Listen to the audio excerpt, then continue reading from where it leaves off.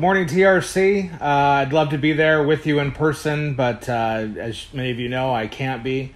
Jeff, of course, is away at a conference, and Drake is away as well, and so we thought the best thing to do would be to do this through video. What we're going to do today is we're going to go through the book of 2 John, very short book, just 13 verses, and just kind of discuss the theology of John, but also what John wants to convey is the true nature of the Christian. So before we do that, let's go ahead and bow in a word of prayer. Father, we thank you so much for your word, Lord. We thank you for the direction that it gives us. We thank you for the correction that it gives us, Lord, to put us back on track. So many times we get caught in a pseudo-Christian life where we have one element of Christianity and not the other. And I pray that as we go through the book of 2 John, that this little letter will inform us and get us back on track to a full Christian life. We thank you for all these things, Lord, and we ask that you might be glorified in all that we say now. In Jesus' name, amen. All right, well, let's go ahead and read the book. From the elder to an elect lady and her children, whom I love in truth, not I alone, but also all those who know the truth, because the truth that resides in us will be with us forever. Grace, mercy, and peace will be with us from God the Father and from Jesus Christ, the Son of the Father, in truth and love. I rejoiced greatly because I have found some of your children living according to the truth, just as the Father commanded us. But now I ask you, lady, not as if I were writing a new commandment to you, but the one we have had from the beginning, that we love one another. Now this is love, that we walk according to his commandments. This is the commandment, just as you have heard from the beginning, thus you should walk in it. For many deceivers have gone out into the world, people who do not confess that Jesus Christ is coming in the flesh. This person is the deceiver and the Antichrist. Watch out so that you do not lose the things we have worked for, but receive a full reward. Everyone who goes on ahead and does not remain in the teaching of Christ does not have God. The one who remains in this teaching has both the Father and the Son.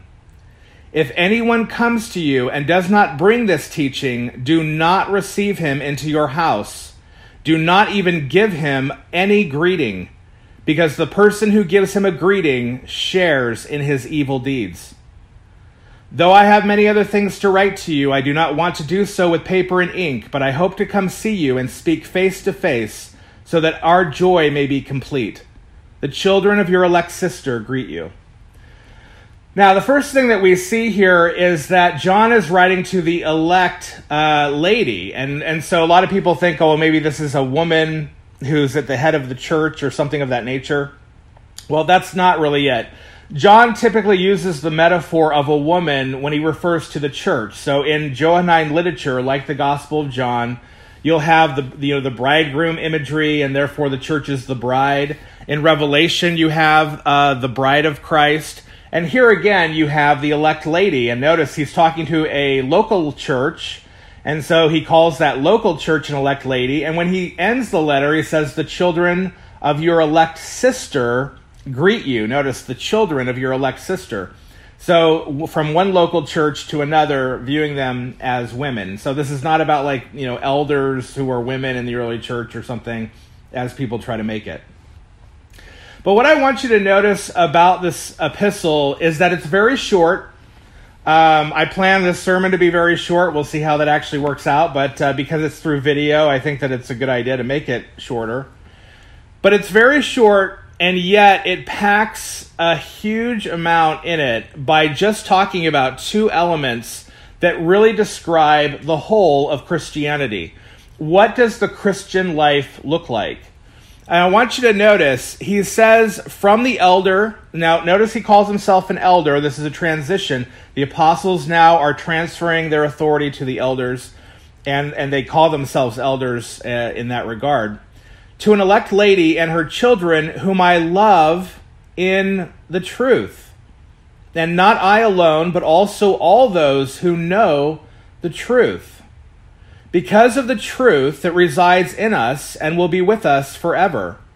Grace, mercy, and peace will be with us from God the Father and from Jesus Christ, the Son of the Father, in truth and love. These two elements that John keeps mentioning, truth and love, and then he's going to describe love and truth again in the body of the letter, make up the whole of the Christian life. And if you only have one and not the other, you are not living out the Christian life. This is very important. And so the first aspect I want to talk about is I want to talk about that modern evangelicalism doesn't really care about truth, but it's all about talking about love. And so love goes even beyond the boundaries of Christ to a Christless Christianity, to a Christless love. So that we're just to love general humanity, just for being humans. Just love people for being human beings. And so love your friends and love people and all of that just very generically.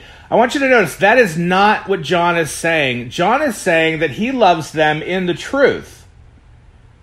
It is truth that provides the boundaries for who we love.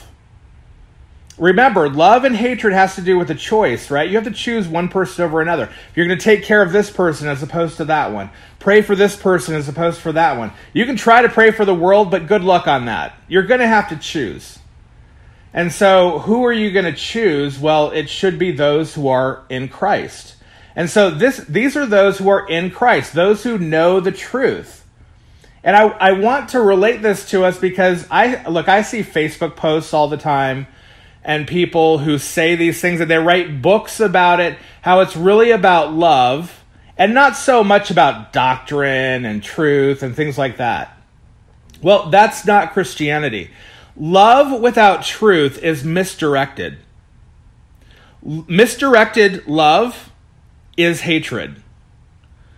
You can love someone all you want, but if you don't know how to love them, you could be harming them. And in fact, if you're speaking lies to them, you are harming them. That isn't love. Love must function in the truth, because the very nature of God is truth, and the very nature of God is love. And so they are combined together. They cannot function separately. And yet we want to divorce them from God. We want to divorce love from God. We want to divorce love from Christ. And that's not what John is teaching. He's not teaching us a Christless Christianity. And so we must have truth. There are boundaries within love. And knowing those boundaries, it helps us understand, well, how we love. So that brings us to the second point, is that I don't think most of us, even in the Reformed camp, understand how we're to love. I think that we are doing what most evangelicals do, and that is we are replacing real love with general emotional affection. We're replacing love with emotion.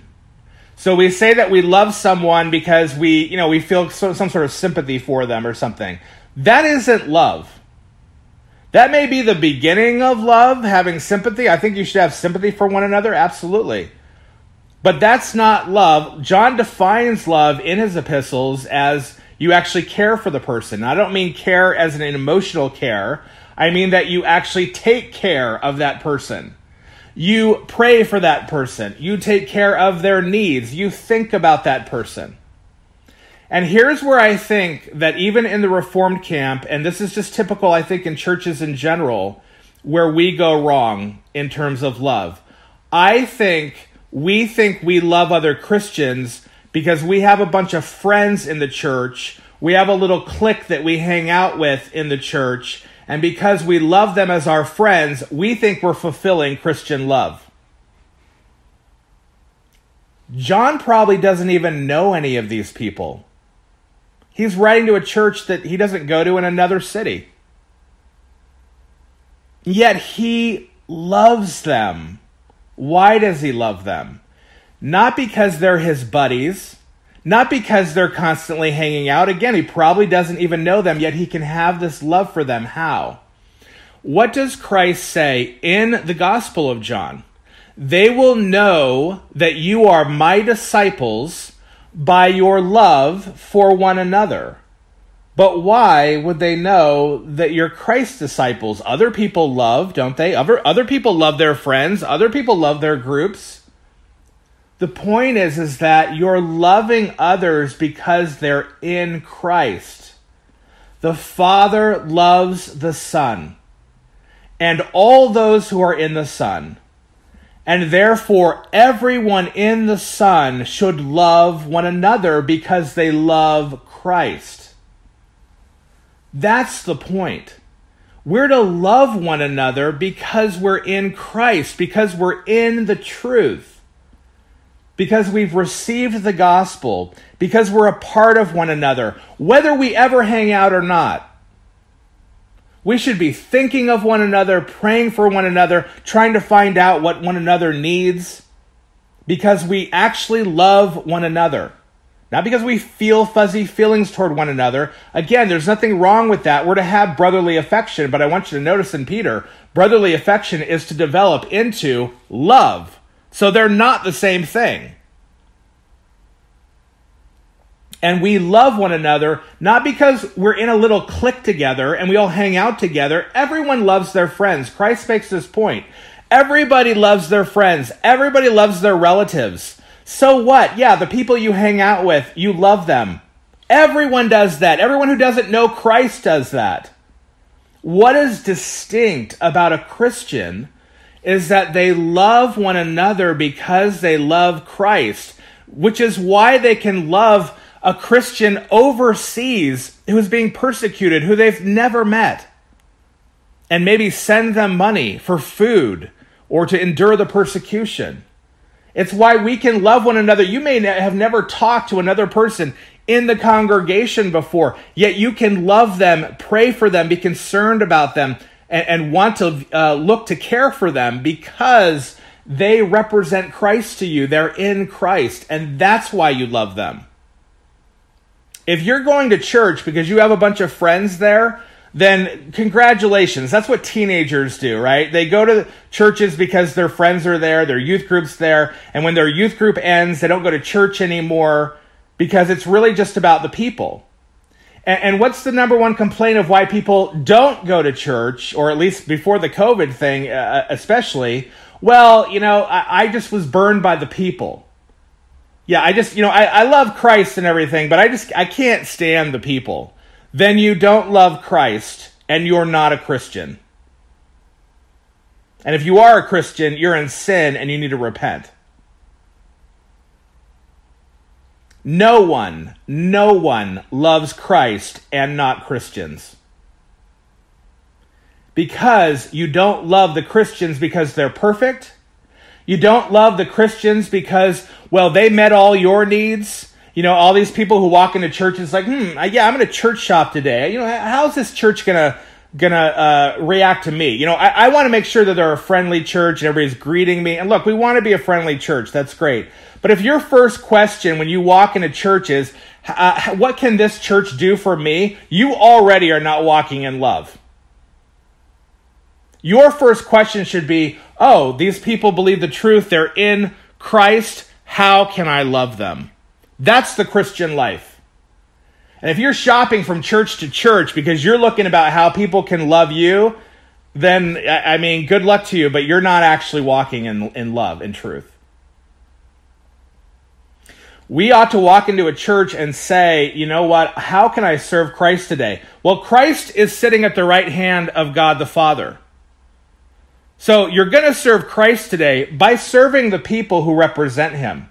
You're going to fellowship with Christ today by fellowshipping with the people who represent him. You're going to hear the words of Christ today by hearing the people who represent him. And you're either going to love those people or you're not, based on the fact that they're in Jesus Christ. Not because you like them. Yes, a lot of you have great personalities. Congratulations. You're very likable people. That's good. But that's not the primary reason that we should love one another. If we love Christ and we are in fellowship with Christ, we will love his people. And what scares me is that you have a lot of Reformed people who are big on learning a bunch of truth, but not so big on really loving other Christians, which tells me that their relationship with the Bible is not with Christ through the Bible, but with the Bible alone. John also records Christ saying in his gospel, you search the scriptures, talking to the Jewish leaders, because you think in them you have life, yet they all speak of me. Do not fall into the trap of thinking because you learn truth, because you learn the Bible, you somehow have a relationship with Christ. That is what the Jewish leaders did.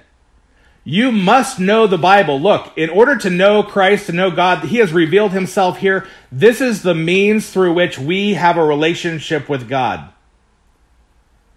And yet, it is possible to just have a relationship with this, to just learn theology, to just learn ethics, to just learn the Bible as though it's a guide for life, rather than a door that I walk through to fellowship and commune with my Savior and Lord. Those are two different religions. And so John is going to say, look, you need truth. There are these people that he mentions who are antichrist. They are talking about Jesus not really having a physical body. In other words, not really being human. That the Christ is kind of, this is the Gnostic idea, that the Christ is something that came over Jesus. You see this idea like in the Baha'i faith or New Age or whatever, where Christ can then come over Jesus, but then he can come over like Muhammad, and he can come over like different religious leaders throughout time. That's why John constantly says, no, Jesus is the Christ. And so you cannot go beyond this boundary. Those who have gone beyond the boundary, they do not have God, John says. You stay within these boundaries. You must know the truth. The truth is essential. You cannot have love without the truth, because you can't have Christ without the truth. And you need Christ in order to have love. Love for God and love for one another. You cannot have a Christless love and be a Christian. And so you see then how essential it is. You can't have an antichrist. Antichrist means a replacement Christ. You can't have a different Christ. You have to have the one that's actually revealed, the true Christ who exists. And so that also means that we don't divide from people who maybe use a different Bible translation, because that has nothing to do with Antichrist. Or maybe some people believe that speaking in tongues is okay, and that God talks to them not in a terms of like a biblical revelatory way, but telling them, what kind of groceries they should buy or something. Whatever. We don't divide over those issues. Why? Because we love one another, and as long as you're in Christ, you can have ideas that we think are wrong. That's okay. We'll grow and learn together, and maybe you'll always hold on to those views. That's all right. It doesn't matter, because it's not affecting the core truth of who Jesus is and what he's done. And so we can walk in love, but you do need to believe certain things. You do need Jesus. You do need his work. And you can't walk in love without them. And so John says, if you go beyond those boundaries, you don't have God in you, and do not allow anyone in your churches, that's what the house is meaning here, don't greet them into your churches, don't welcome them into your churches who do not have the true Jesus Christ or deny the work that he did.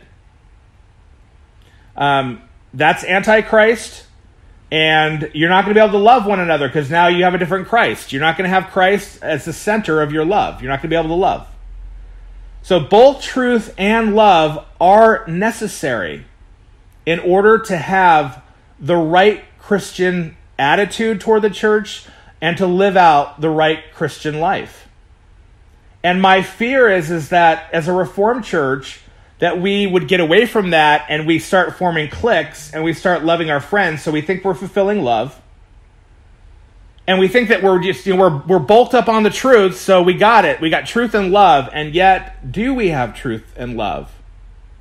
If we're not really loving people because they're in Christ. And that's the foundational reason. That's all you really need. It doesn't need to be, well, I love them because we're in Christ and, we love the same shoes. I love them because we're in Christ and we both like to go fishing. And we really both like Marvel. And we really both like this movie and that movie. And it's like, that's great. That's great. That's fine. And I'm not saying, hey, don't be friends. I think it's natural. You'll have different groups in the church kind of break off. You guys live in different areas. You might actually, congregate with people who live in different areas. That's fine, but that should not be the basis of your love for one another. And you'll know whether it is based on whether you love other people you don't hang out with in the congregation. You should be thinking about everyone. I think about all of you. Whether you hear from me, whether we hang out or not, obviously we haven't been hanging out.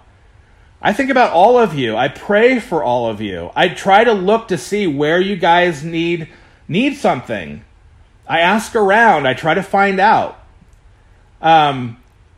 This is what you should be doing with one another. This is what love actually looks like. And don't replace love with sentimental feelings in order to justify being unloving.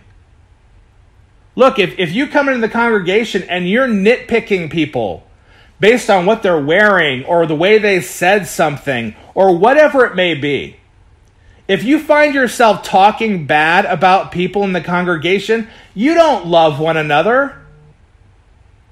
And don't tell me you love one another because you have gushy feelings about one another when you think about one another, or that you can be sympathetic, or that you can kind of pray for one another in that way. Don't replace actual love with feeling. I pray that your feeling would come forth from love, but it wouldn't replace it. That's our modern day sacrifice instead of obedience. We don't sacrifice animals, we just give gushy feelings to replace instead. We replace actual obedience to God in loving one another by feeling fuzzy feelings toward one another, and we think somehow we fulfilled what God has told us to do. We have been called out to love one another in truth. And indeed, John will say in this first epistle, not just in word. And that's what John is trying to get at here. And so that in the truth of Jesus Christ, we can love one another truly because of Christ.